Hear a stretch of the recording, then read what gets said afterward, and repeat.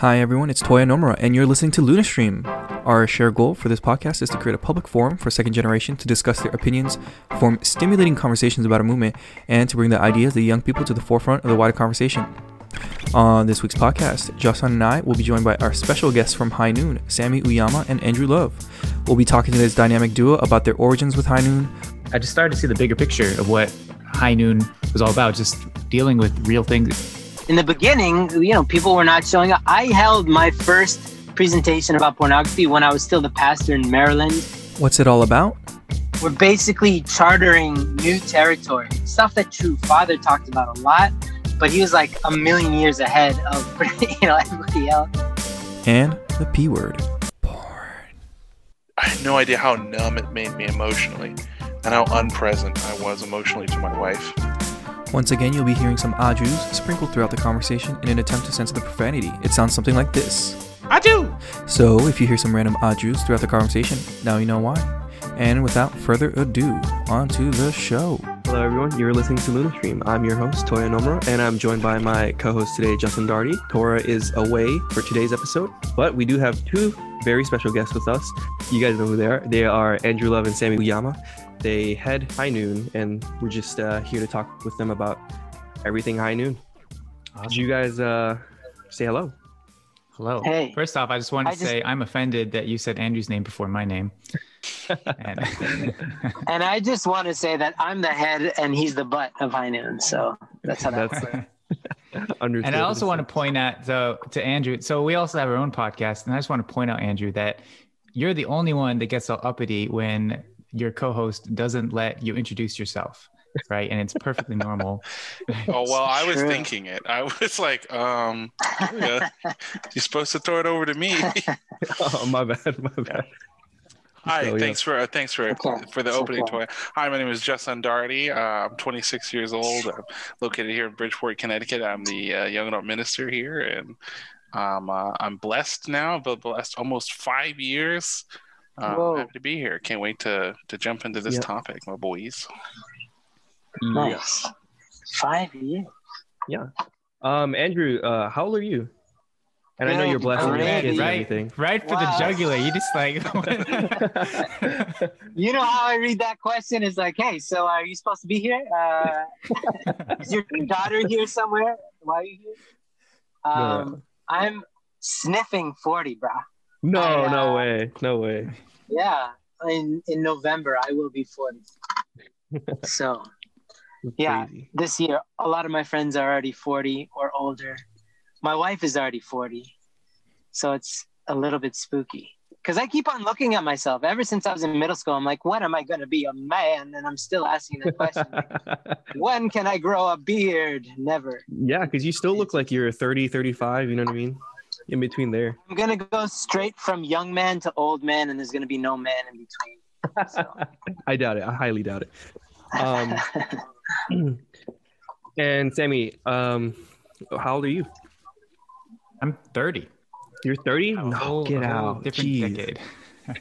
Yeah, because it's kind of weird because like to think about it, because you guys are very different in age and grew up in different settings, and then to team up together in High Noon is very peculiar, to say the least. That's a perfect word. Yeah, I love it. I think the whole essence of High Noon is peculiar. It's like who would want to talk about kind of people's dirt and like air it out and clean it up? It's like, who wants to clean the toilet? I don't know. Somebody has to. It's a dirty job for sure. But it's nice to have a clean toilet. That's what I'm saying. That's what we do. Justin, could you hit us off with the first topic of the day? Is that the whole... That's the whole spectrum of what defines us is our age. Is there anything else? No. I forgot we had It's usually nice to just go, hey, Sammy, why don't you introduce yourself? And then you can say any information that you believe to be pertinent about who you are, other than just your age. But, Apparently that's enough. I'm 30. So, yeah. I grew up in North Carolina, but I'm living here in Korea with my wife. We've been here 4 years now. And we've been blessed 11 years, and we have 2 kids. Wow. Amazing. What's your title? Sammy's Here you go. Sorry. What's your title, brah? Title, I am the whatever needs to get done. I'm the number one minion for High Noon. Sammy's the director. He's my boss. Like, let's not. Actually, we kind of joke about that. He's straight up my boss. And wow. The original director was John Williams, and he created the foundation. He really allowed it to kind of exist at a certain point, and then Sammy took over. And so yeah, he's the head. It's like the founders are Uncle David and Emmett Way, and they're like in the trenches too. They fund it largely, and then they are like working on it. But Sammy like has the most difficult task to take Uncle David's endlessly vast and to kind of make it real and to implement with us. Wow. Sorry, Impressive. I think telling Sammy's story. You bro, yeah. So Andrew, tell us who are you? What qualifies you? Qualifies me. I just care about people. I love practical education. I sucked at school, and as soon as I graduated from school, I started learning and started growing a lot. And I've been in the church. I wasn't born in the church. I joined like 12 years ago, something like that. And then I got blessed 8 years ago. We have 3 kids. We travel the world a lot because my wife is a Mongolian, so they are always moving.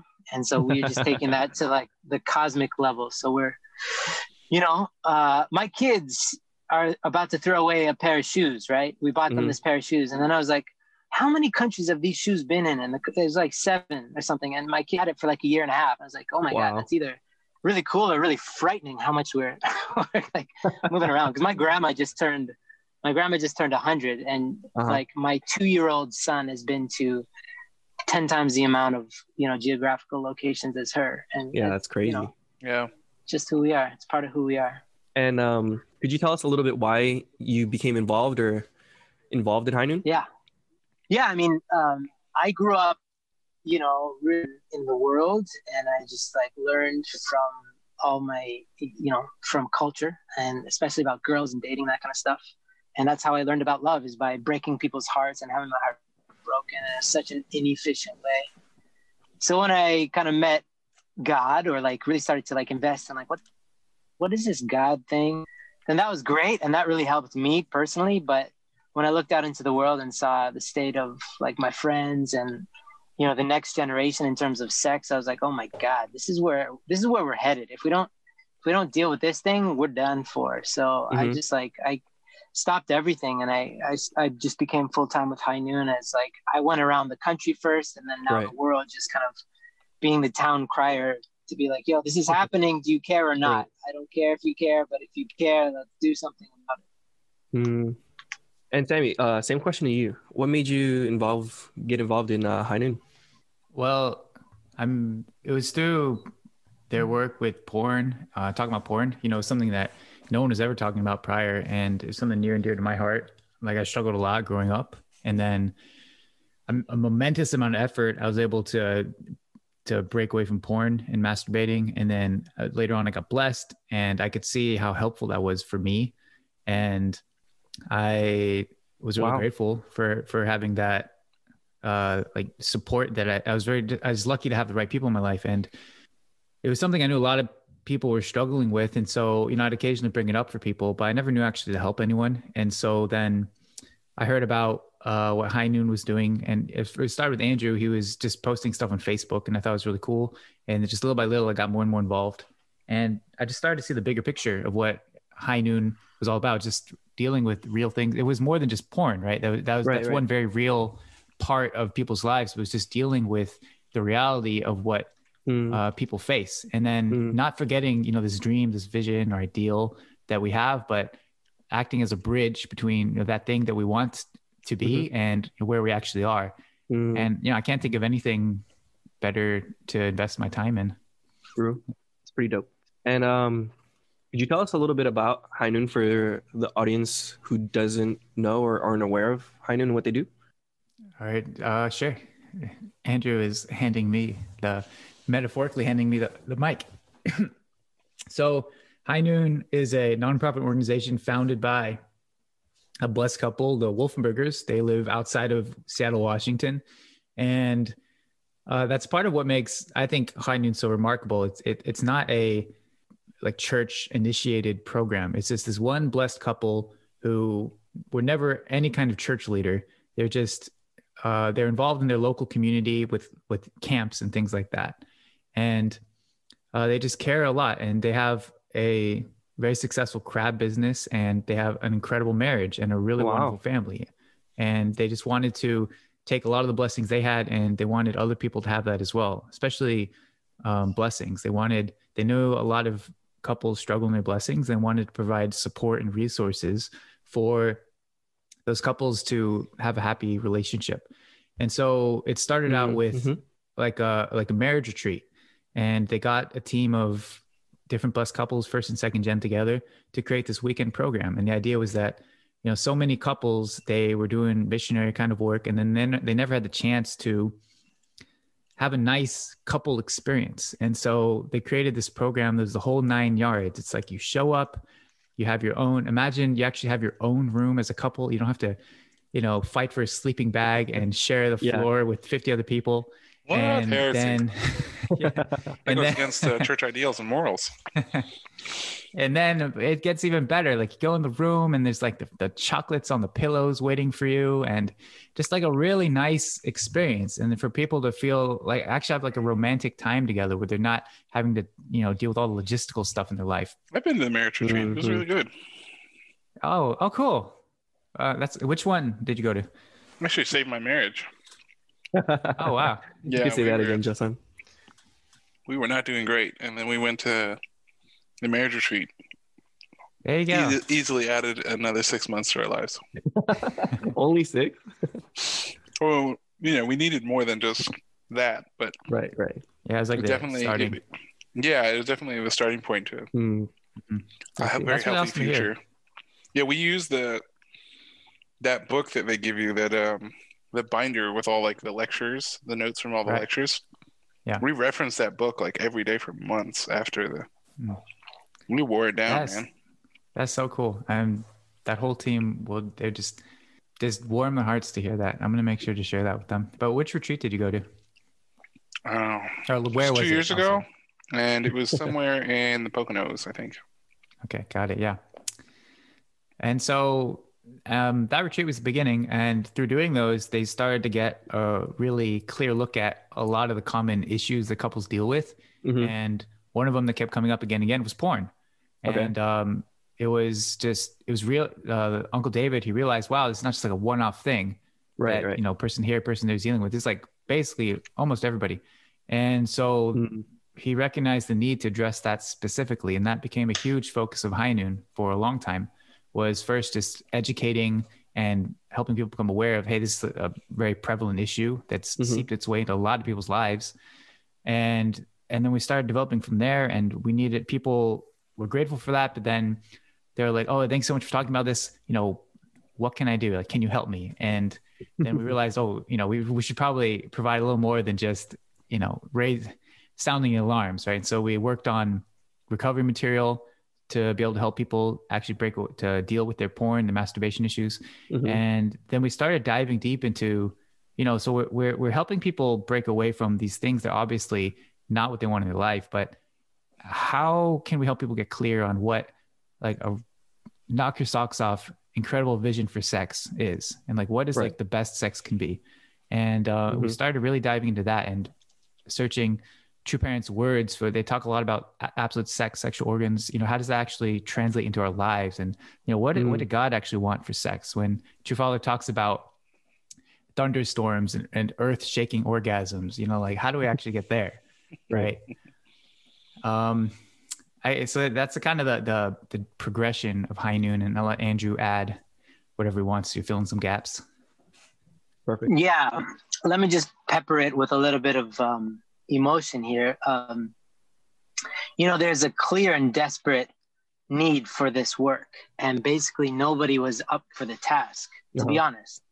And then the Wolfenbergers stepped up to the plate and put a bunch of money behind it, and their heart, more importantly, their heart, and that allowed us to kind of create something that really couldn't exist otherwise. I think most big institutions want to keep it at length and just say, can you guys just deal with it? Because it's such a deeply personal problem that it's kind of like, if you scratch this problem, you got to go deeper and deeper and deeper. And then all of a sudden it's like, it's what you're all about. So we just decided to make that what we're all about, which is like, we want to be the people that just deal with sex. The one thing that affects every single one of us, but nobody has a place to kind of deal with it. Like, talk about the negative parts of sex that we've dealt with in our life, but also talk about creating a vision. And that's really what we started out with, like, okay, let's identify the problem. And we got really good at that.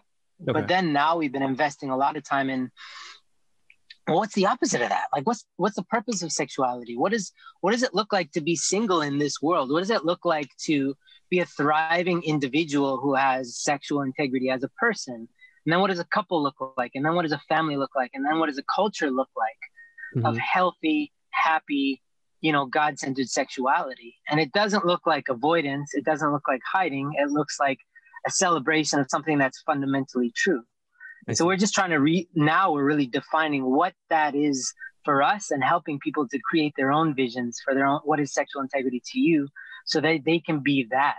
Because in the absence of a vision, you will just settle for whatever you're exposed to. And for most people, that's pop culture or it's porn or whatever. And that just lowers your expectations for what love is, what relationships is, and definitely what sex is. And it cheapens the whole thing. So we're trying to show people, you could have so much more. You could have the moon. Don't settle for the dirt, or like, I don't know, the dirt underneath the garbage bins. Like the whole cosmos is yours. Okay. And God created this thing for us to have everything. Don't settle for anything less. And when we talk like this, it really stimulates people's original mind, but it's so foreign to most people. So we're basically chartering new territory, stuff that True Father talked about a lot, but he was like a million years ahead of everybody else. Right. And even people who are just like, how do I deal with that as well as everything else that I'm asked for? So people just kind of put that generally to the side. But now it's the time that we deal with it. Because if we don't, you guys know, like you were raised in this world. If we don't deal with it now, the fake sex is going to consume us all. Right. There's no option. Human trafficking and all that is just going to be the byproduct. Great explanation, guys. Thank you so much. Yeah, I think because I always thought of High Noon as just like, it was just, they offered programs and just taught about individuals looking to get out of masturbating and like, having a support group for them and like going through this 90-day course and whatnot. And just, it was more like, like improving like the romance between couples and stuff like that and some other things. But I didn't realize there was like a whole philosophy behind this, and it was actually you're actually using like Father's words and like guidance in order to shape like the program and everything. So that's pretty dope. Yeah, absolutely. Yeah. There's it's kind of become like a buzzword in the church, High Noon. It's something that I've used and heard used many times of like when you want to say pornography and masturbation or pornography addiction, but you don't want to say the word exactly because you're in like a public environment. You're like, he's struggling with high noon stuff. He had a high noon problem. And I just thought that was an interesting thing. I've never heard it like that. Have you got any high noon issues, or are you ready for the matching? Or so I think I take that as a compliment personally, but also as a challenge for our organization, because that was kind of my task early on, was to spread the word. And it was really about the fake sex, about porn. What is porn doing to us, right? So when you go to the doctor, you don't want the doctor to tell you about, what health looks like and all this. If you're sick, you want to first know, am I sick or not? And then give me the solutions after. So the first thing was talk about the problem. But I think it shook people up so much that they still think that that's kind of all High Noon is. And we've kind of moved on a lot. That's a part of who we are, but it's not at all the entirety of who we are. We still have a long way to go, but we've evolved a whole heap since then to be much more inclusive to what is the sex that God dreamed about, and how does that incorporate into your daily life, and how do you build more of that and less of the fake stuff? Wow. Yeah. Wow. Yeah. That's very profound. Mm-hmm. So for me, it's fun to hear what gets said in churches nowadays. I mean, I live in Korea. I have not stepped inside an American church in 4 years. Well, neither have I. So like, Wow. I don't think any of us have since Corona, but since everything's I've online. been there. We were meeting physically for another ministry. Oh, wow. With masks and proper social distancing and all that stuff. We had a pretty big assembly hall, so it was pretty easy to pull off. But yeah, no, I've been to a church center. Yeah, no, man, I got my finger on the pulse, you guys. I know what's up. No, I'm just kidding. You do? I have a moderate to fair connection. Yeah, I tried. I struggled with pornography and masturbation addiction since I was like 12 years old. I was introduced from pornography when I was 8.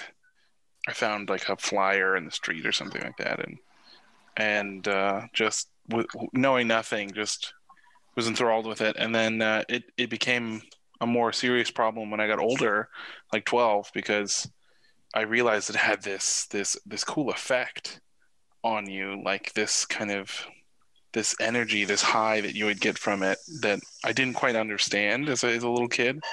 But my house was pretty chaotic growing up. A lot of discourse between my parents, and just being left alone a lot, and just kind of a lot of, so pornography was this great outlet for me as a little kid, not knowing like what I'm feeling and how to deal with things. And so it became a pretty regular part of my life by the time I was in my teenage years. And then when I started, heading towards marriage age in the church, which is like 18, I started seriously thinking like, well, I can't continue to watch pornography. But I also had this weird reassurance that I don't know where it came from, that it would just magically evaporate the day I got blessed, that it would just kind of fizzle out and I wouldn't have any desire, because all of my sexual desires and needs would be met immediately and constantly by my wife. Surprisingly, it's a little different than that. So yeah. I even know that your wife does not want to like every time you want. I know, it's baffling, man. I have a very beautiful penis, Yeah. Yeah, it was pretty, honestly, we're joking about it now, but man, I was like genuinely surprised. After getting blessed, I was just like, what? Why don't you want to have sex constantly all the time? I don't know. Can I just say that this is so much more prevalent than I think a lot of us realize, because we're not having this conversation. But when you start looking into like AI and robotics and sex and where all that is headed, it's becoming a billion-dollar industry of people, opting for sex whenever I want, you serve me. And if people can't get that in real life, which nobody can, then they opt out of humans altogether. And that's where something, instead of realizing, oh, wait, I'm just being selfish, a lot of people are like, they think, people are stupid. I'm right. People are stupid, right? And they just get robots. So like your sense wasn't unfounded, because that's actually part of the porn culture, is that person's there to serve my needs. And that's where it's like we're brainwashed and we don't even know it. It's so sneaky, right? That you say, where did I come up with this notion that my wife is going to meet all my sexual needs? Well, I'll tell you where you got that idea from the years of porn that you were consuming. That's definitely a huge. I think huge you might be onto something there. Yeah, man. It took a long time, a lot of stepping back to really see it, because I honestly, and then even then, it didn't evaporate, and I didn't magically become uninterested in porn. It just became something I was fighting with more than I ever had before, because it was something I tried to many times as a teenager stop, but I would only ever get success during like a workshop or something. But I was just so busy that I just didn't have time. Right. It wasn't out of like successful condition setting. I just didn't have time to masturbate, or and I didn't have access necessarily, so it wasn't really success in that sense. And I had continued to watch pornography and masturbate in our marriage silently, completely unaware of the effects that it was having, because it's like my whole, conscious life almost, pornography had been a part of it. And so I just didn't really see what did Justin look like without it, because it had always been there. I had no idea the effect it had on me. And my wife knew there was something up, but couldn't put her finger on it. And we actually went to a High Noon Summit, and she was listening to, what's his name? Curly hair, goofy guy, great wife, lots of kids. Curly hair. Curly hair. Well, it's not like Leighton? curly hair. Leighton, there you go. Leighton, thank you. Who? It's not it's like, Right, yeah. bouncy. That's a flowy. perfect way of describing him. Leighton was talking about, like, how do you spot an addict? Kind of, sort of, just kind of breaking it down. What does it look like to live with someone? Anyway, and my wife was just like, that's Justin. And I asked a question, which I was very proud, because you guys had this cool app where if someone liked the question that you asked, the anonymous question, they could like vote it up. And my question immediately got voted to like completely to the top with like an overwhelming majority.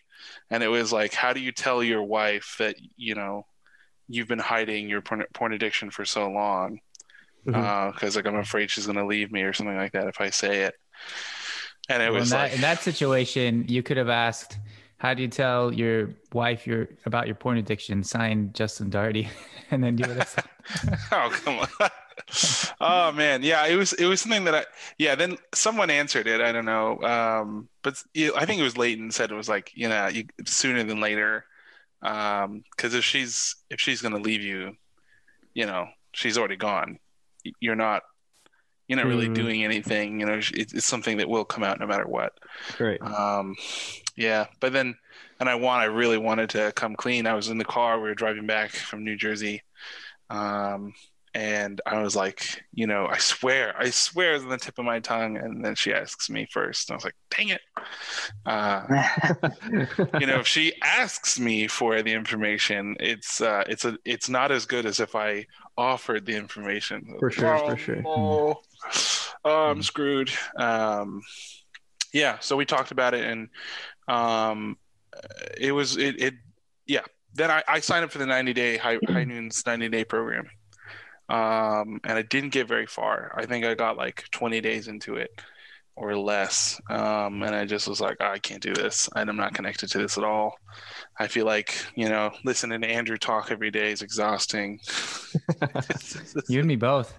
I don't know. I was like, these videos feel cheesy, and I don't feel like this is where I'm at. And like, this is not the support I need. And my workshop high was wearing off, and I was just like, this isn't working. And I was really frustrated. I couldn't get into a group because of my schedule, my work schedule. I just couldn't get into one of the High Noon's small men's groups. Yeah. So I actually found a lot of success with another group, not a church group affiliated, that my wife actually found, which is, God bless her, because I definitely would have never found it. Yeah, I'm curious to hear how things have been for you, and then also for you and your wife since that summit. That was like almost a year and a half ago now. I remember seeing you there, and like what it took for you to be there. You were actually like supposed to work or something. It was just like good circumstance or something that you're even able to come. Yeah, I didn't expect to be able to make it.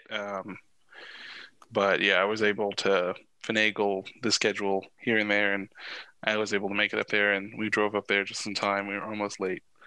Oh God. Yeah, it was a good program. It's funny because everyone there is a church member mostly, as far as I know, and it was really funny to see people kind of embarrassed to be there. Like, because High Noon is this heavy connotation that you're there because either you watch pornography or someone in your life does, and so it's kind of like, I don't know. It's like if you get caught at a strip club by your pastor, it's like, what are you supposed to do about it? If you tell the community that you caught the pastor there, well, then it's clear that you were there. If the pastor tells the community that he caught you there, So it's like, well, what do we do about this? So I feel like there was this kind of slightly awkward tension with a lot of people where they're kind of like, hi, yeah, I'm not really here. Don't look at me. Definitely felt that from some locals I recognized from Connecticut. They were like, oh, I didn't know you were going to be here. And they like seemed so uncomfortable and unhappy to see me. Yeah, anyway, the thing I feel the group environment was incredibly helpful. It is in my journey. Being able to connect with a group of guys who were all trying to kick porn and regain was hugely helpful. Yeah, I don't know. I want to get to another point, and I want to talk about something else. But I feel like I don't know that I'm missing something. Maybe guys, I don't know. What do you guys think about my journey? I don't think it's uncommon. I think most people are there. It's just minus the fact that they're not blessed. Well, I mean, the secret sauce of recovery is connection, right? The opposite of addiction, which is escaping yourself, escaping your problems, running away from your emotions and all this, is connection, connecting to yourself and like learning about why, what am I afraid of? What about me do I hate so much? Or do I feel bad about, or what am I holding on to? That's through the process of learning about yourself. And you do that through building a relationship with other people and with God more sincerely. And it kind of flushes the stuff to the surface, and then you can choose whether to deal with it or not. So our program, we definitely don't advise anybody to just take the course, because it's just intellectual fodder in a sense, right? To just watch videos does nothing, but it's the practice. It's in practicing our 5 high noon virtues. Shout out to honesty, integrity, accountability, grace, and courage. That's where you practice these things. Okay. And that's how you practice to be like a member of a community. That's the success of AA. AA hasn't succeeded because they have nice meeting rooms, because they're nasty. They're always in like nasty dungeons. The coffee's terrible. Like these programs are not flashy, but it's the community. It's the fact that you can go to one in any city and be accepted for somebody who's a work in progress. And so right. That's the secret sauce of High Noon. For sure, is that we're creating the culture. That's our focus, is culture, where the emphasis is being the you that you're committed to being, and to support one another along the journey of becoming more of that. Right. And when you have more space in your own heart because you're working on yourself, then you naturally want to give to other people. And then that just speeds up the process, and you actually create a genuine culture, Right. But it starts out like you're saying, in the beginning, people were not showing up. I held my first presentation about pornography when I was still the pastor in Maryland to my own community after my own Sunday service, and 10 people showed up out of 150. And I was like, what? I just gave a message to everybody, and I pitched my own program after, and I'm your pastor, and nobody showed up. Right. Because there's terror. I saw one person walking back and forth in front of the door, kind of like this, going back, and they were physically unable to come in. They were so clearly wanting to come in, but they were physically unable to do so. Wow. So there's so many barriers because of that just helps me believe in divine principle even more. Because you're what? It's just sex. Well, it's not just sex, because sex is connected to so much misery in all of history that it so deeply conjures up fear and doubts and shame and all the negative stuff. Sex is only meant to produce positive emotions, positive results. But since we've mishandled it and misused it since forever, it actually only conjures up fear and shame and all sorts of negative emotions. So yeah, in terms of what you're saying, the biggest leap and the first step is the biggest step, which is joining a group. And so many people balk at that. They get so scared because they don't want to be that guy. Sammy and I just recorded a podcast this week about that. Who's High Noon? Who are these groups for? For everybody. It's not a therapy session. It's a workout session. Right. Your internal character, for your innate to be stronger, to be want to be. And that's something that definitely is connected to your sexuality. So when we remove that and we realize that you never stop needing to work out, you need to work out until the day you die, physically. Yeah. Same with sexual integrity. It's not something that has a finite date and I'm good now. No, there's always more to work on. And so I think if people could realize that more, then more people would hop on the bandwagon, because they would just see freedom on the other side of this effort. Right. But yeah, there's just much negative association to working on yourself in such an intimate way, because you feel like, oh, I'm broken if this, like Justin was saying, like if I show up to an event, I'm admitting that I'm a pervert. Right. You know, like that's bullcrap. Everybody has pretty much everybody has first degree relationship with porn. If not, you definitely have second degree relationship, because somebody in your life that you care about has a very intimate relationship with porn, right? Mm-hmm. All the negative things that are associated with that. So we should be proud to be like, this is, and again, since now we've evolved into, we're talking about positive. Everybody needs about that. I have 3 kids. I've already talked to them plenty about sex. Not so much my 2-year-old, because he just basically mumbles a lot, but right. The other 2 are pretty conversant in, you know, age specific stuff, because it's like, right. I want them to know all the good stuff. We were watching a movie the other day with this neighbor kid, this local kid, and she was pulling the moves on him. And I was in the room, I was like, okay, this is what you got to know about touching. She's putting her arm around him and stuff. I was like, all right, let's talk about it. It wasn't about shame or like, you watch out for those girls. It was like, okay, here's what you should know about touching, and like, you know, brothers and sisters and all this stuff. And it's all preparation to talk more and more deeply about the good sex that you don't want to miss out on by zoning out it. So I hope that makes sense. Yeah. So my question is then, like, how come like Blessed Family Ministry can't do that? You know what I mean? Can do the same job that you guys do as High Noon. You know what I mean? Because it feels like that falls specifically under that category of, you know, couples therapy, you know, making sure that the couple has, you know, loving sex and, you know, has a very healthy relationship and whatnot. And like, you know, being able to teach sex and like, you know, the opposite gender to your kids and stuff like that. So why are there 2, you know, different organizations, so to say? Well, one thing I think useful to know is that we work together a lot, right? So we're in communication a huge extent, and Yana is a huge advocate for us, which we're really grateful for. Right. I guess there's a lot of ways to answer this. One is that, you know, this is one area of what the BFM would be responsible for. I mean, it's like, it's an umbrella term. Yeah. Umbrella group. Like, yeah, it's like, yeah, they could do this. But then, so I don't know. I mean, I don't know if I have like the exact answer for you. I do also know that as a BFM, you're responsible for when people die, for you, this whole Sunhua thing that you have to take care of when people are born. Oh, really? You have to take care. Yeah, it's like Blessed Family Ministry. It's like everything to do with family life, right? So yeah, that makes sense. A lot of education, things for people growing up. They have to figure out, you know, there's a whole ministry for trying to get special needs people matched and blessed, people with physical and mental handicaps. There's like a lot of stuff that they address. And there's also so that's like, even in the ideal, right? That's always going to be a reality.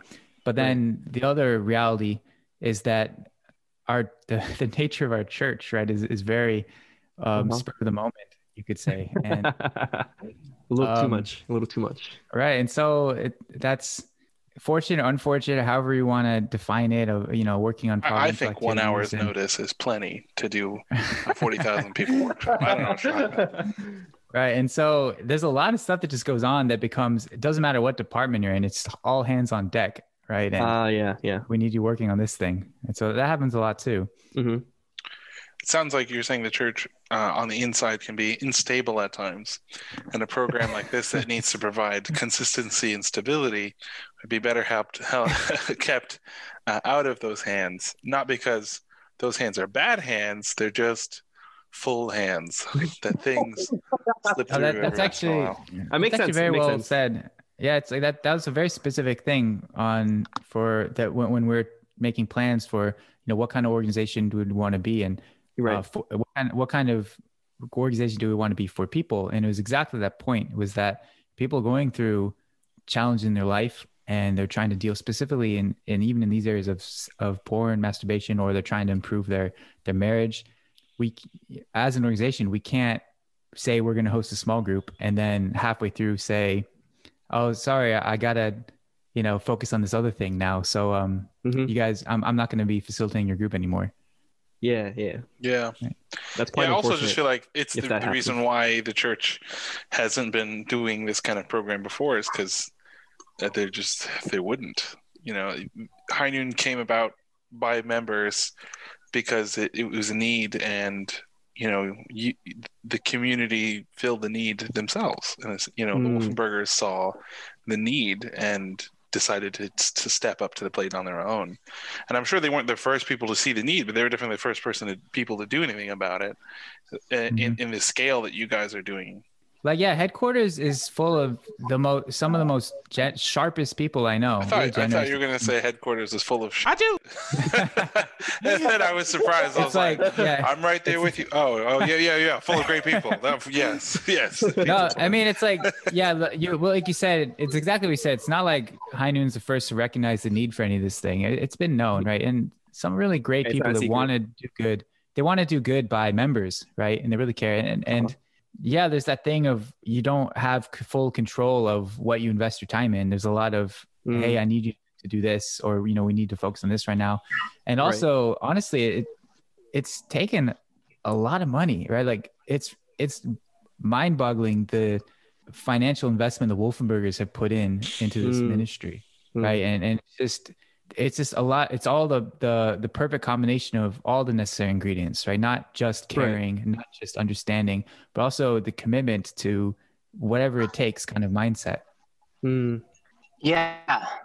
Burgers really take this on as their lifelong mission. Like they're not stopping, you know what I mean? And so there's that. Plus there's the fact that they're so focused on this issue, but how we get to the ultimate end is very flexible because they're very secure people. And because of that, we've been able to work with BFM or BFD, whatever it's called, in countries all over the world.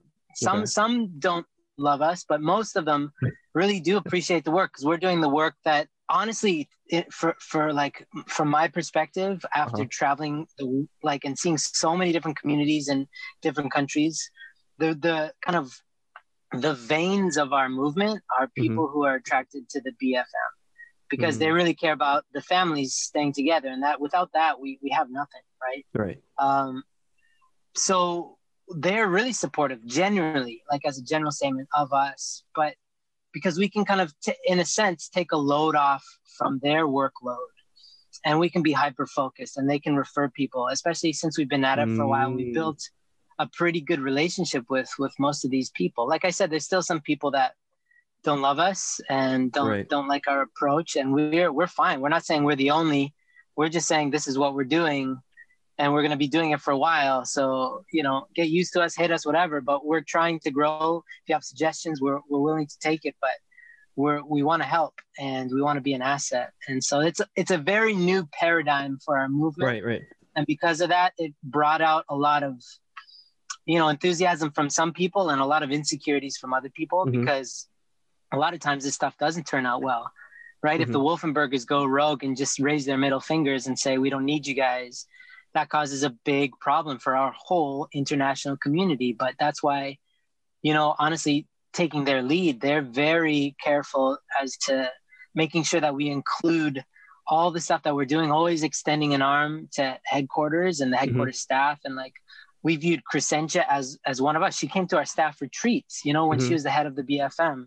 So we know that us as an isolated unit we're going to eventually, step on some toes and hurt some people. But if we infuse and kind of cross-pollinate, then we'll create something really cool that everybody wins. That's what we want.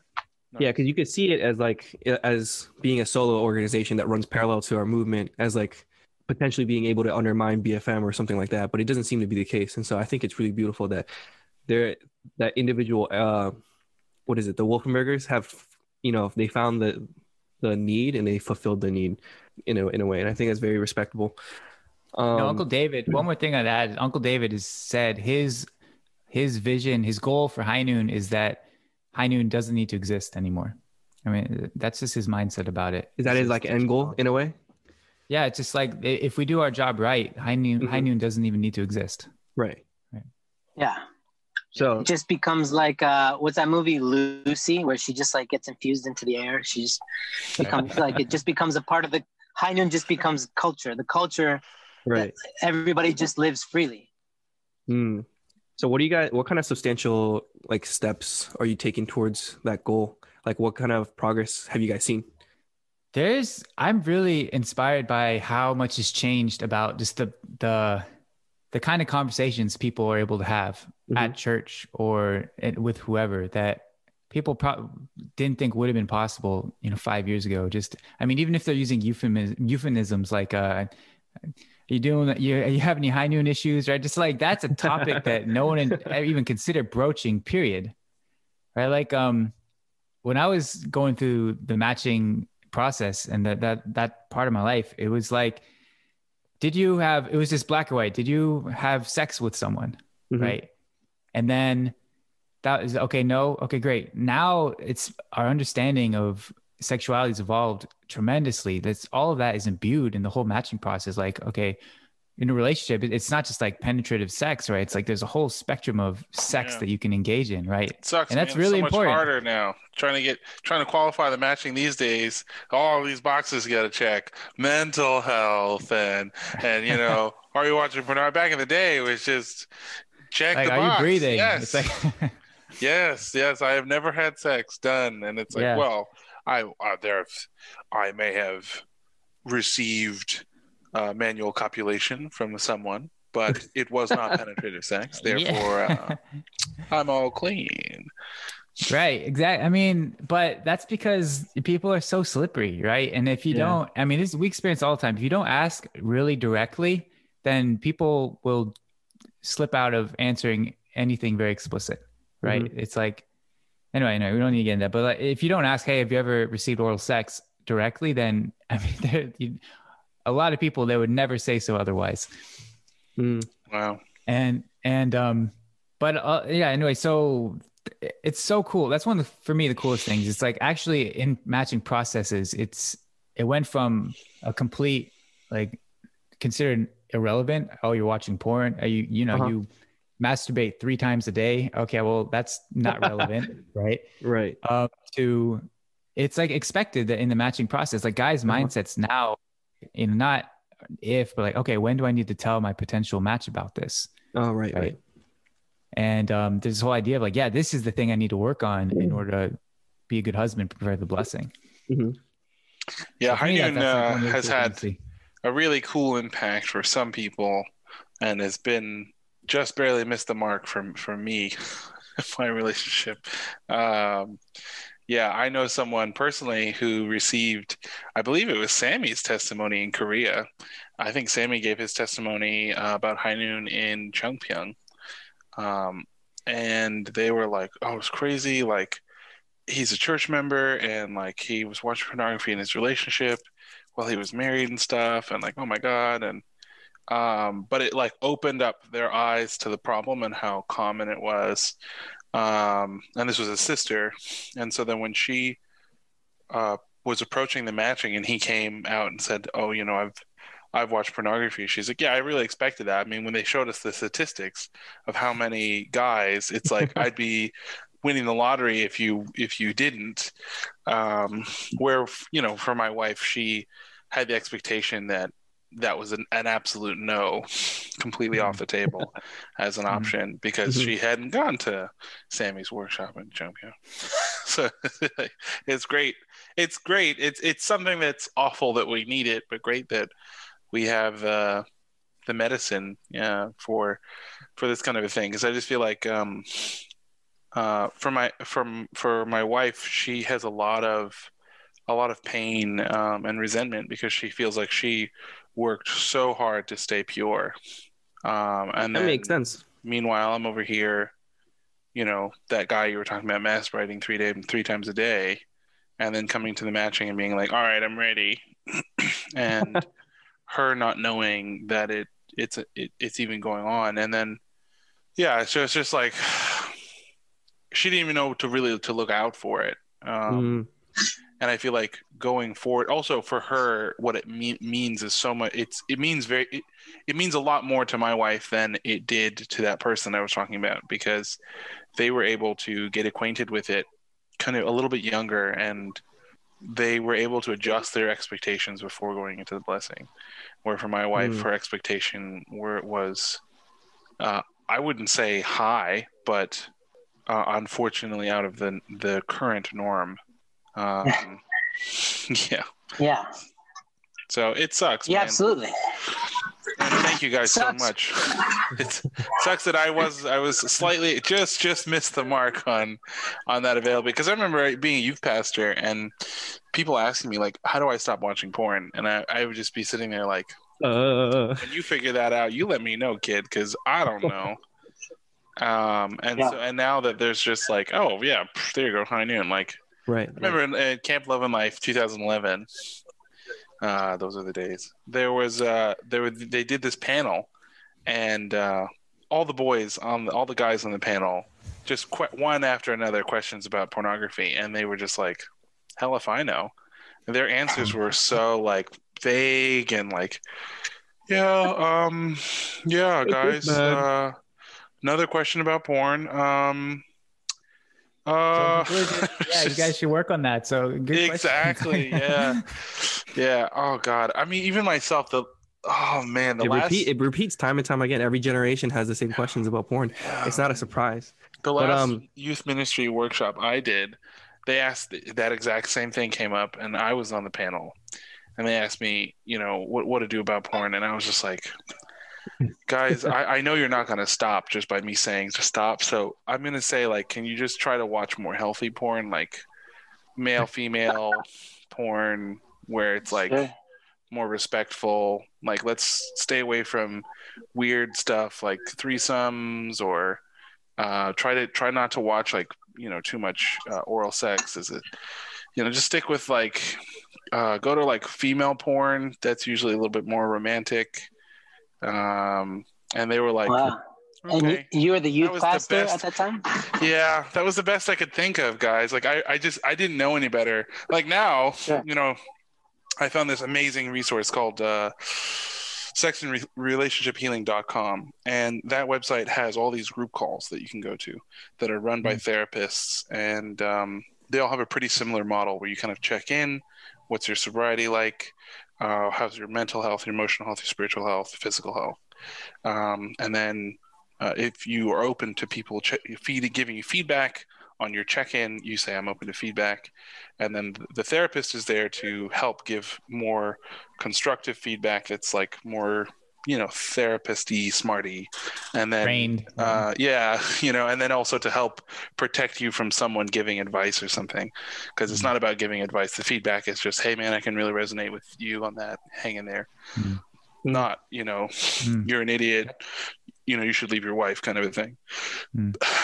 Those people and that group, they have so many groups. Like, they have these drop-in calls that you can just drop into, and there are like every day of the week, there's like 5 different calls you can go to in so many different categories, and it's all just about sex addiction, pornography addiction. That's awesome. Yeah, I just actually typed that in. I'm going to look at that later. That sounds really awesome.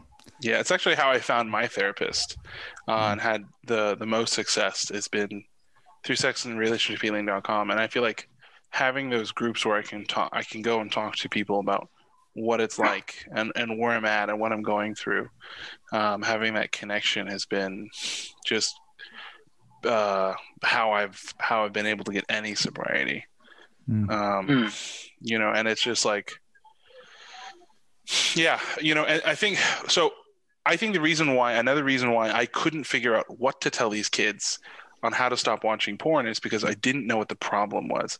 I thought the problem was porn is the problem. It's too tasty. It's too attractive. Why would they want to stop? How do you get them to stop?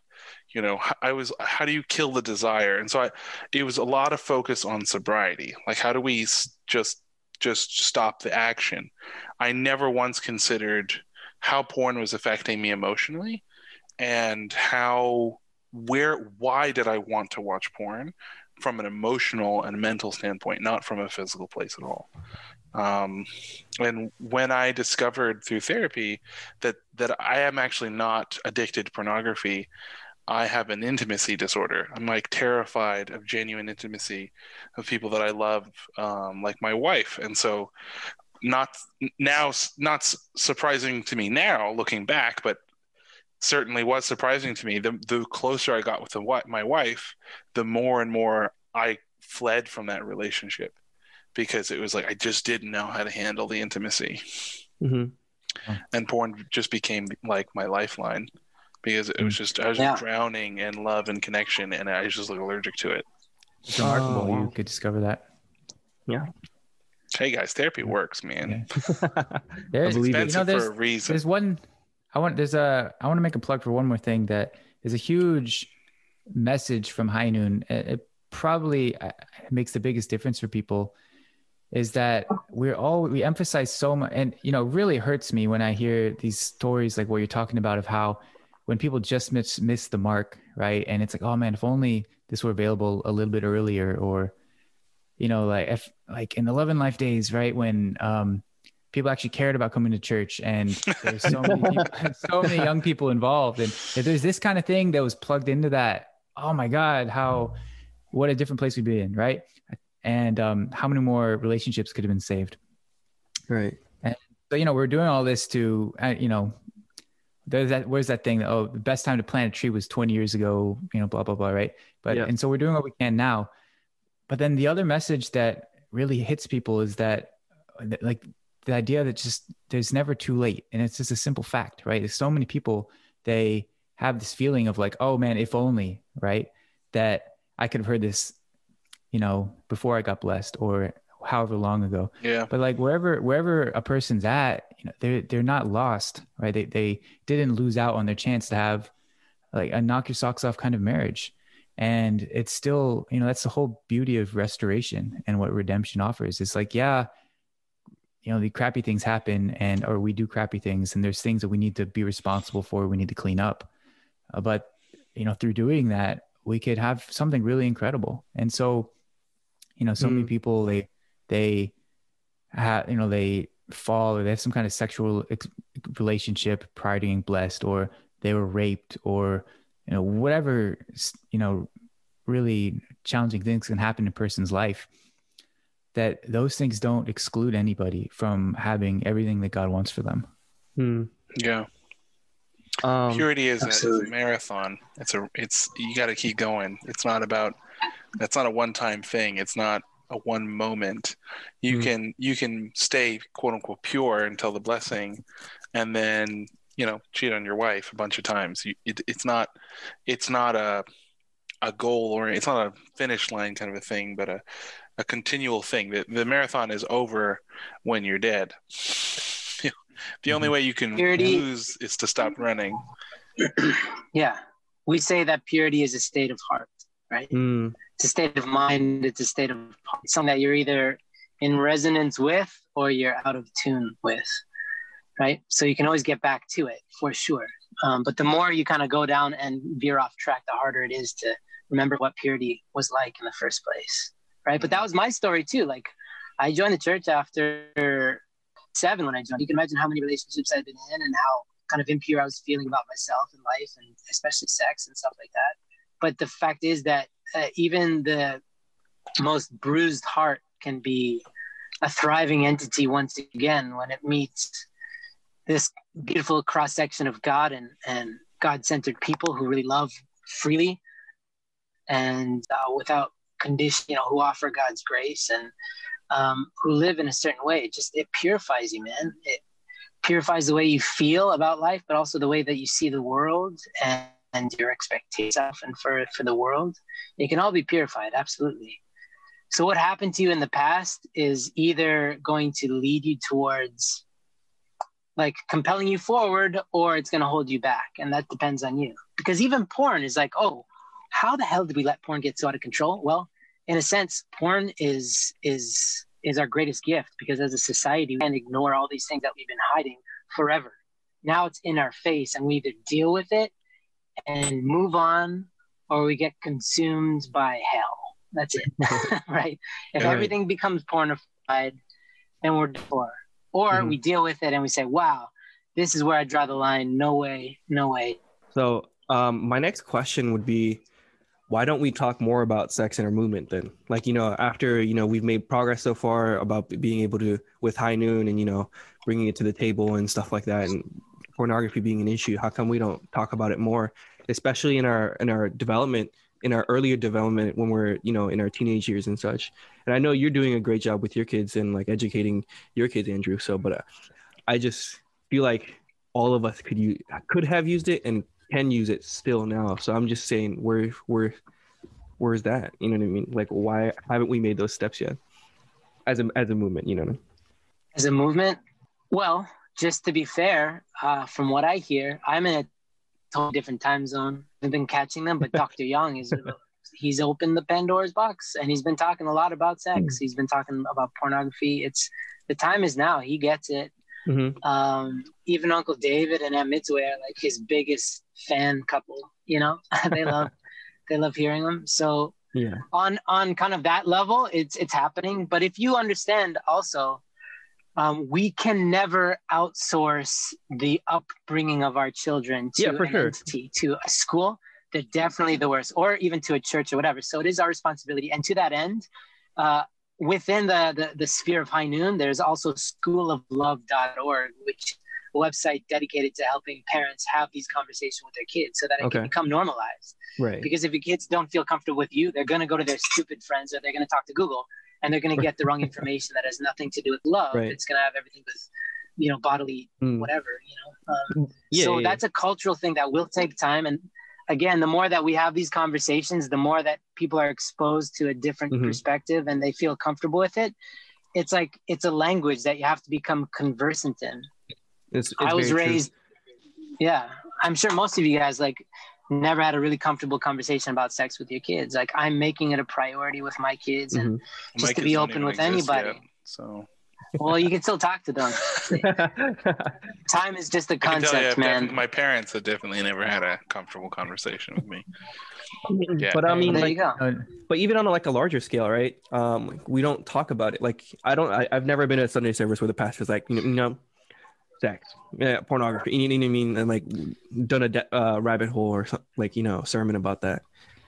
So yeah, it's just a lot of people are really uncomfortable with it as a topic for whatever reasons. I mean, just the way they grew up. There's a lot of people are really scared. It's almost like the fall had something to do with sex and sexuality. Somehow it affected us. It's almost like we carry this shame everywhere. No, I understand. I understand, but I'm saying now, even now, we don't do that. You know what I mean? In this era of more enlightenment and understanding and education and but we still fail to touch upon these topics, and I feel like that's one of it's one of our bigger concerns, right, in our movement as a whole. So I'm just so puzzled at the fact that we don't talk about it more, or it's not more brought up in the forefront. You know what I mean? Because otherwise, young second generation couples can't get, or people can't get blessed. If they can't solve these issues, and et cetera, et cetera. There's a chain. Well, I just realized what a 5-year-old I am, or no, 13-year-old. He said can't swallow these issues, and then I just started chuckling. It's just again, Sammy is the director of High Noon, so just PS. Oh my gosh! But to be fair, Toya, I mean, we've been championing this. We did a tour of Korea. We went into Korean churches. We went into the teeniest, tiniest churches. I remember one presentation, Sam. I have no idea where the hell we were. But there was 4 ajumas in the audience, 4 little old ladies that we presented. We went to district and spoke to a lot of people. We've spoken to many different people. And people are talking about it. It's just not, it's not, we haven't hit a critical mass yet. But people are standing up, just takes time, and the more that you do personally, that's all you can really control, is the more that you open up these conversations, right? You Toya, with other people that the youth that you take care of, or your friends or whatever, then you're creating cosmic space for the conversation to exist. And the more that cosmic space exists, the more that it's just part of our culture and who we are, and people are just more comfortable because that's more of what they're hearing. So people are very comfortable to pull out a cigarette in public and smoke, which is nonsensical. They're killing themselves, but it's just culturally accepted. But talking about God and sex together is not culturally accepted. It doesn't mean that smoking is a smarter idea. It just means that more people are used to experiencing it. Yeah. When you're at a restaurant and you smell smoke, you're not shocked because you're like, oh, because they're smoking, even though it's crazy. Right. But same thing is if you're at a restaurant and you hear a family of 5 and some little kids talking about sex, you'd be like, what is happening? It's just because it's not, it's the cultural norm hasn't seeded in terms of nicheness. Yeah. That's why. Sense. But I'm saying, I'm calling you out, Toya, is the more conversations you have. Sammy and I are really holding our own here. We talk about it all day, every day, everywhere we go. But the more conversations you have and you just, the more that you're allowing it to become a cultural norm. Yeah. Yeah, that's exactly how I feel. I bring up sex all the time, and whenever in young adult ministry and when I was a youth pastor, I try to bring it up in a way that, and I make it really clear. Like, I'm going to talk about sex very frankly and very clearly, guys. And if you feel uncomfortable, just know that I'm not being inappropriate. You're just fallen. There's nothing inappropriate about what I'm going to share. It's just you guys have inherited this fallen culture of sex is bad. And also, don't pretend like you guys haven't been exposed to worse than what I'm going to share in the next 10 minutes. I'm going to say a few things here and there, and all of you have heard, or have willingly self-exposed yourself to much, much worse than the very kind, beautiful things I'm about to say about sex and sexuality. And I even have that same kind of thing when parents come to me, you talked about this topic, and why did you bring that up? Same thing. It's nothing your child hasn't already heard. How old is your kid? He's 11. Oh, does he have a tablet that he has internet access to and alone? Okay, yeah, he's watched porn. I promise you, me saying the word penis, he's seen many more than what I described.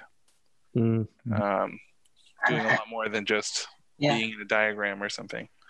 One thing I wanted to ask you guys about is betrayal trauma. I feel like that's something that I haven't really heard come up much. Now, to be fair, I haven't listened to all of your episodes of your podcast. So if you've done an episode about betrayal trauma, stop me right now. But if you guys haven't talked about it, I'm just kind of curious, like, is it something that you guys don't really run into in High Noon? Is that something you guys don't experience? Because with sexualrelationappealing.com, there are many, many groups to support the spouses of sex addicts that are dealing with betrayal trauma. So, wow, that's really good. That's useful for us to just know that. We've not done an episode on betrayal trauma. And I mean, for me, I think it's something that's beyond my ability. I can't really grasp my head around it fully. I know it's very relevant, and it's such an important topic, and we do run into it. We have many spouses come to us, and that's something we haven't been able to find the right way to deal with yet, because it needs a lot of really specific, like, trained support that no one's come up yet that has that kind of ability to help people through that really delicate part of someone's life.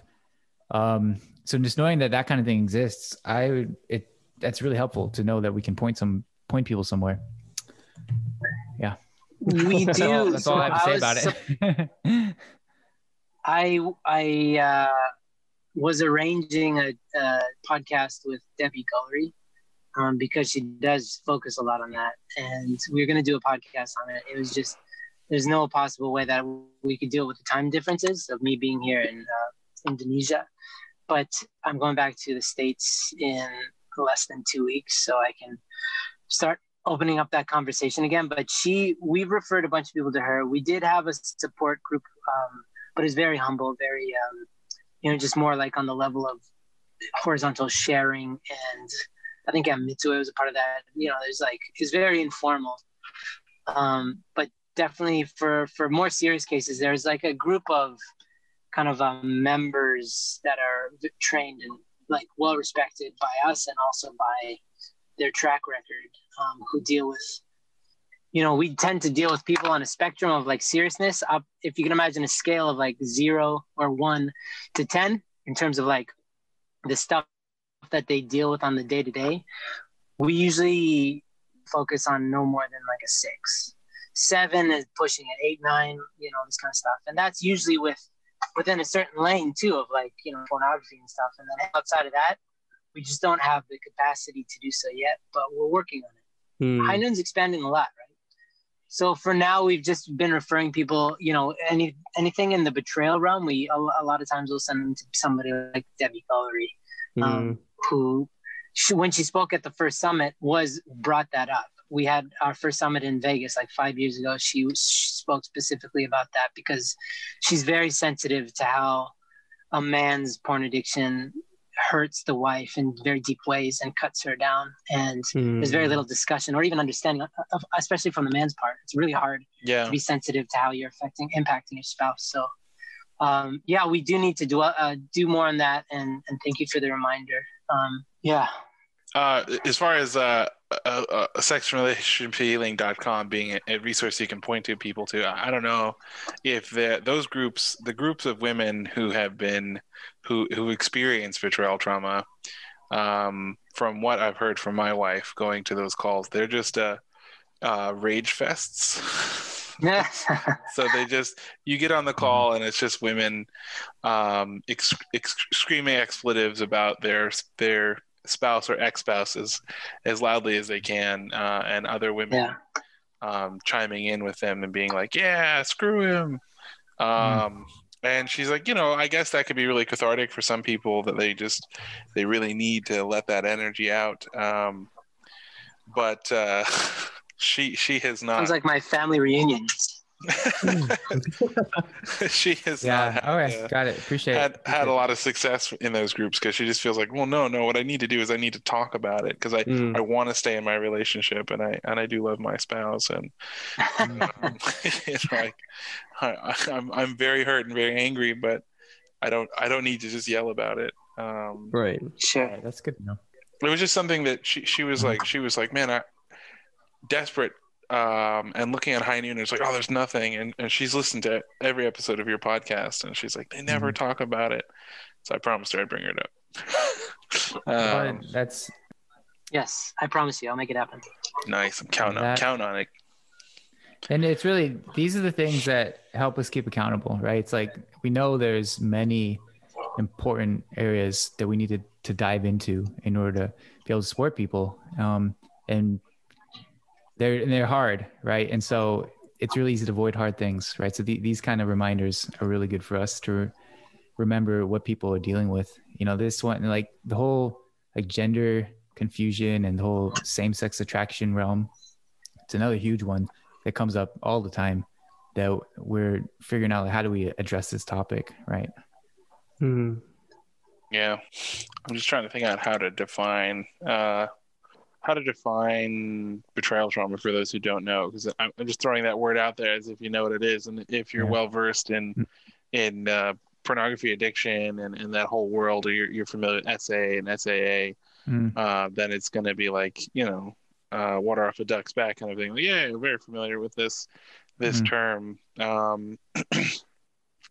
But yeah, I was blown away at the negative impacts of pornography in our relationship, because I thought, well, yeah, it's bad and it's a sin, and it impacts me negatively from a health viewpoint, but I didn't think that pornography had any impact on my mental state.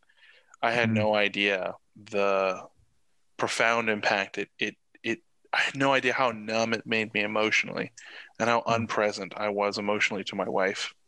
And so there's that, but then also, like, I had no idea the level of damage that it had for my wife. For my wife, me watching pornography didn't feel like, she was jealous that I was looking at other women, or hurt that I was looking at it. For her, it just feels like I cheated on her. Right.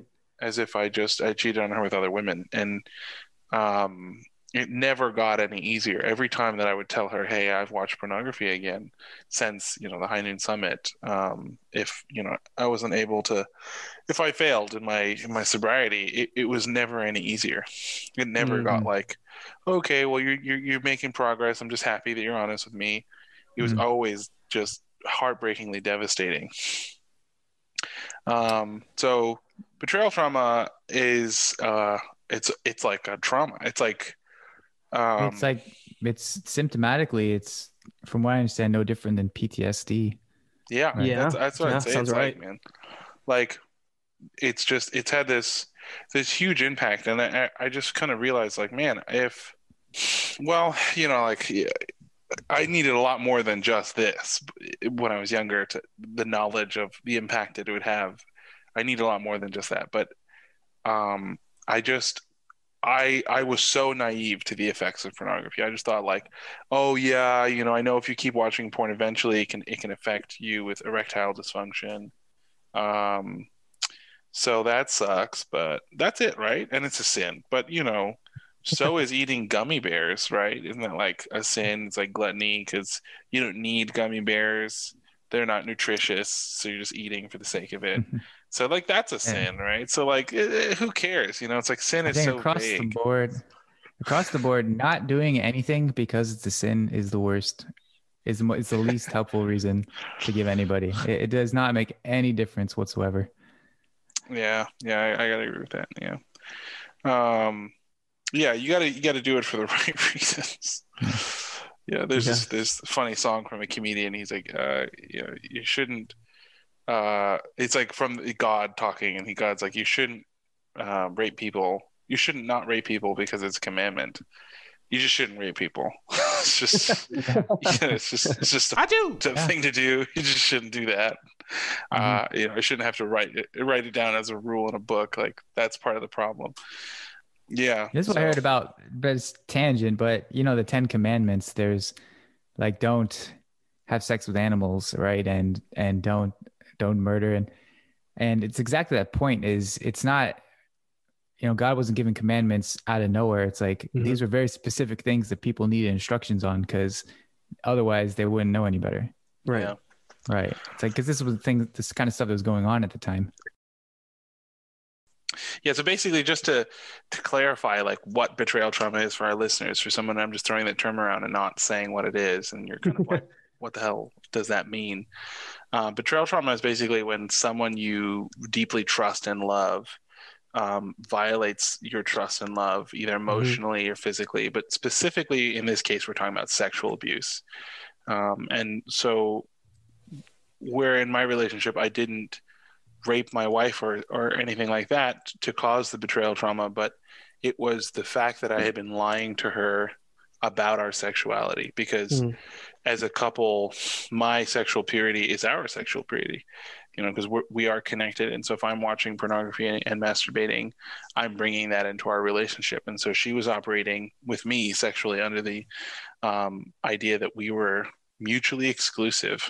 And for me to be exclusive with her and online is not exclusive. And so that's where that betrayal trauma really deeply came from. And makes sense. Yeah, she has nightmares of me cheating on her and or watching pornography. She has just, I'll say something that'll trigger her and remind her of the fact that I'm a porn user, and it just ruins the moment. It can kill anything. It can send her into tears or whatever. So it's a really serious thing. It's even now, like, oh yeah, even now. It's, of course, we've grown a lot because we both go to therapy, and we've learned so much to the point that now we're helping other people. But it's still something that it's certainly not as profound as a negative impact, but it still definitely has a negative impact. If we're close, if we're getting close romantically, and I were to say or do something that triggered her, then we are no longer getting close romantically in that moment. That's it. It's over. So it's just, and then the impacts on me as an individual with pornography, once I was able to get sober, I got 90 days of sobriety. And it was like, once I got those 90 days, it was like the fog parted and I was able to see who I was, and I was able to see my wife, and I was able to connect with her and empathize with her in a way that I never was able to do prior.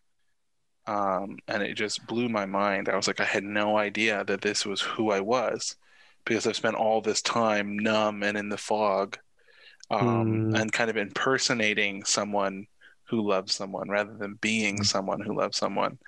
It was like I was a caricature of Jasun rather than actually Jasun.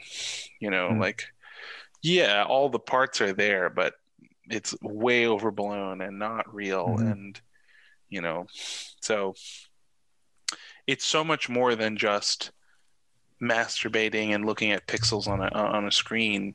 It has to do with what it does for you. And this addiction, while pornography can be one of the most difficult to get away from, this can manifest in anything, any kind of escapism behavior, whether it be gambling or video games or excessive manga reading or whatever. It doesn't have to be pornography, but it's just that pornography hijacks your brain in a way that is unique, kind of like a drug in a sense. So, the way that you talk about your wife's experience, that really speaks to how much you've grown. Someone that's totally immersed in porn is too numb to recognize the effect that it has on another person like that, and that you actually can begin to empathize with her and be patient with her. And that's so frustrating, right? That you're getting intimate and you're expecting having like a nice sexual experience together, and to have it suddenly get cut off. That's, that could be very challenging, right? And anyway, I wanted to acknowledge that, right? That just your ability to recognize from her perspective and how it's affected her. It takes a lot to be able to do that. For me, it just feels like a little too little too late. It's like, I totally see what you're saying, but oh man, it's just,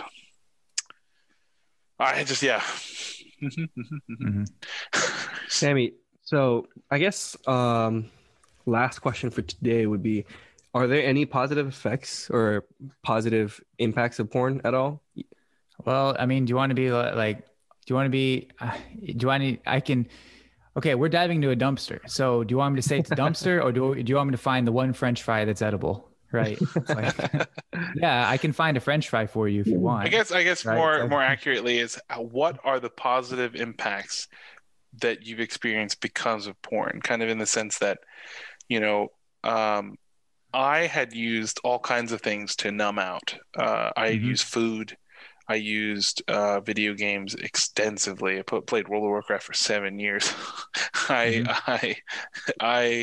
would watch TV. I binge watch TV constantly. These are all ways that I also used to escape from intimacy, but none of those things would have had the impact that it had on my relationship negatively. And so in a weird way, I'm kind of grateful because my wife was really the flag, my wife has really been the captain guiding our recovery together, like our healing as a couple. She was the one who found sexandrelationshiphealing.com. She was the one who supported me to get a therapist. She was the one who brought me to High Noon. I would not have gone to High Noon. I had work that day and I had no desire to drive to New Jersey, especially even if I had gotten the time off, right, coincidentally or whatever, I still had no desire to get in my car and drive 3.5 hours to New Jersey to go to some church program. No, thank you. I would so much rather stay home and play video games or sleep or eat or whatever, right? So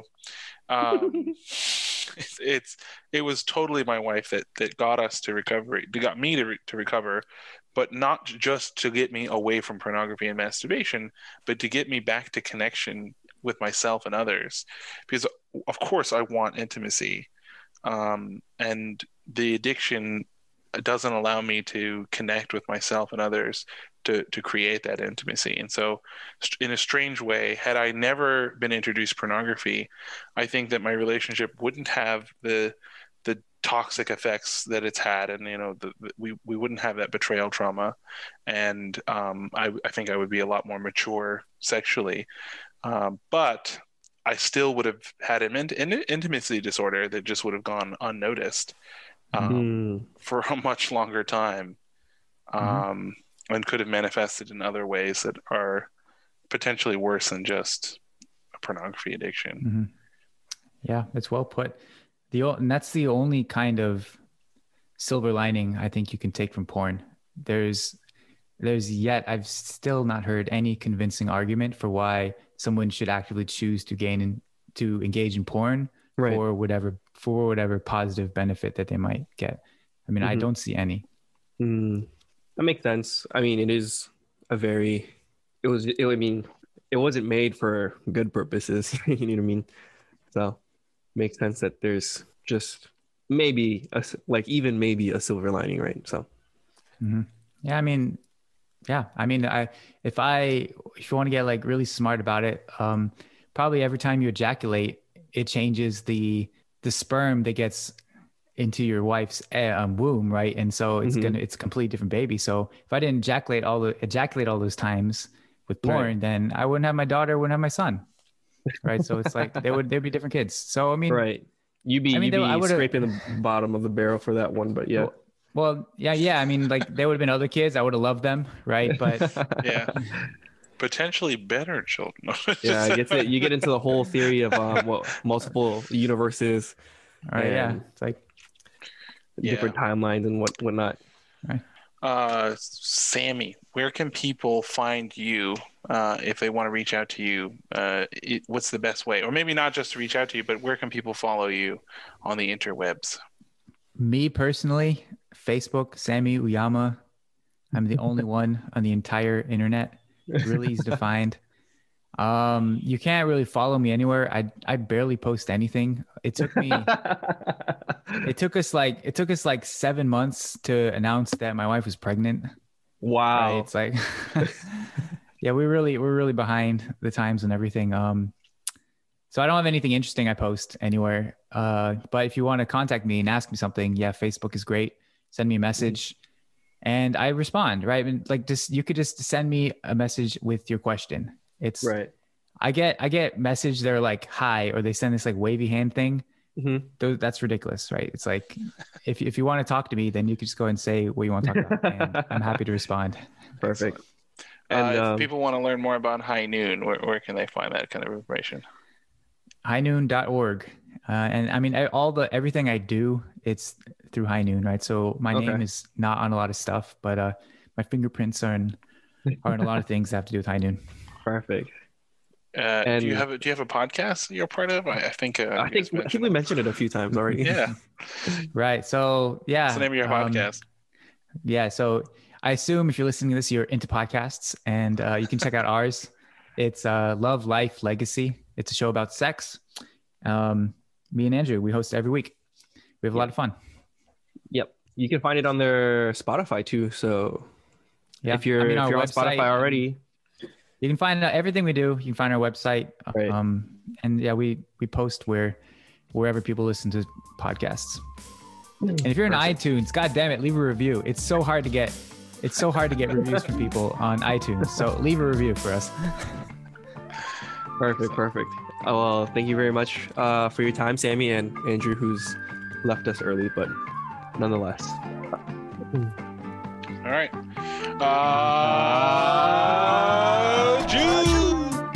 Thanks so much for listening. We really appreciate it.